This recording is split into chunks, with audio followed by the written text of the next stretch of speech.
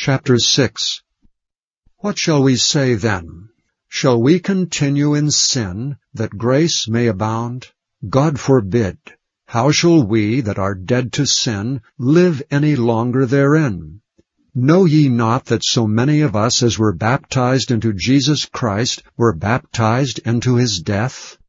Therefore we are buried with him by baptism into death, that like as Christ was raised up from the dead by the glory of the Father, even so we also should walk in newness of life. For if we have been planted together in the likeness of his death, we shall be also in the likeness of his resurrection, knowing this, that our old man is crucified with him, that the body of sin might be destroyed, that henceforth we should not serve sin. For he that is dead is freed from sin. Now if we be dead with Christ, we believe that we shall also live with him. Knowing that Christ, being raised from the dead, dieth no more, death hath no more dominion over him. For in that he died unto sin once, but in that he liveth unto God. Likewise, reckon ye also yourselves to be dead indeed unto sin, but alive unto God through Jesus Christ our Lord. Let not sin therefore reign in your mortal body, that ye should obey it in the lusts thereof.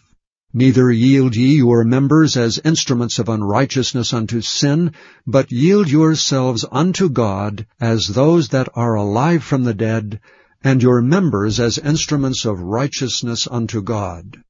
For sin shall not have dominion over you, for ye are not under the law, but under grace. What then? Shall we sin because we are not under the law, but under grace? God forbid. Know ye not that to whom ye yield yourselves servants to obey, his servants ye are to whom ye obey, whether of sin unto death, or of obedience unto righteousness? But God be thanked that ye were the servants of sin, but ye have obeyed from the heart that form of doctrine which was delivered unto you. Being then made free from sin, ye became the servants of righteousness. I speak after the manner of men because of the infirmity of your flesh. For as ye have yielded your members servants to uncleanness and to iniquity unto iniquity, even so now yield your members servants to righteousness unto holiness. For when ye were the servants of sin, ye were free from righteousness. What fruit had ye then in those things whereof ye are now ashamed? For the end of those things is death.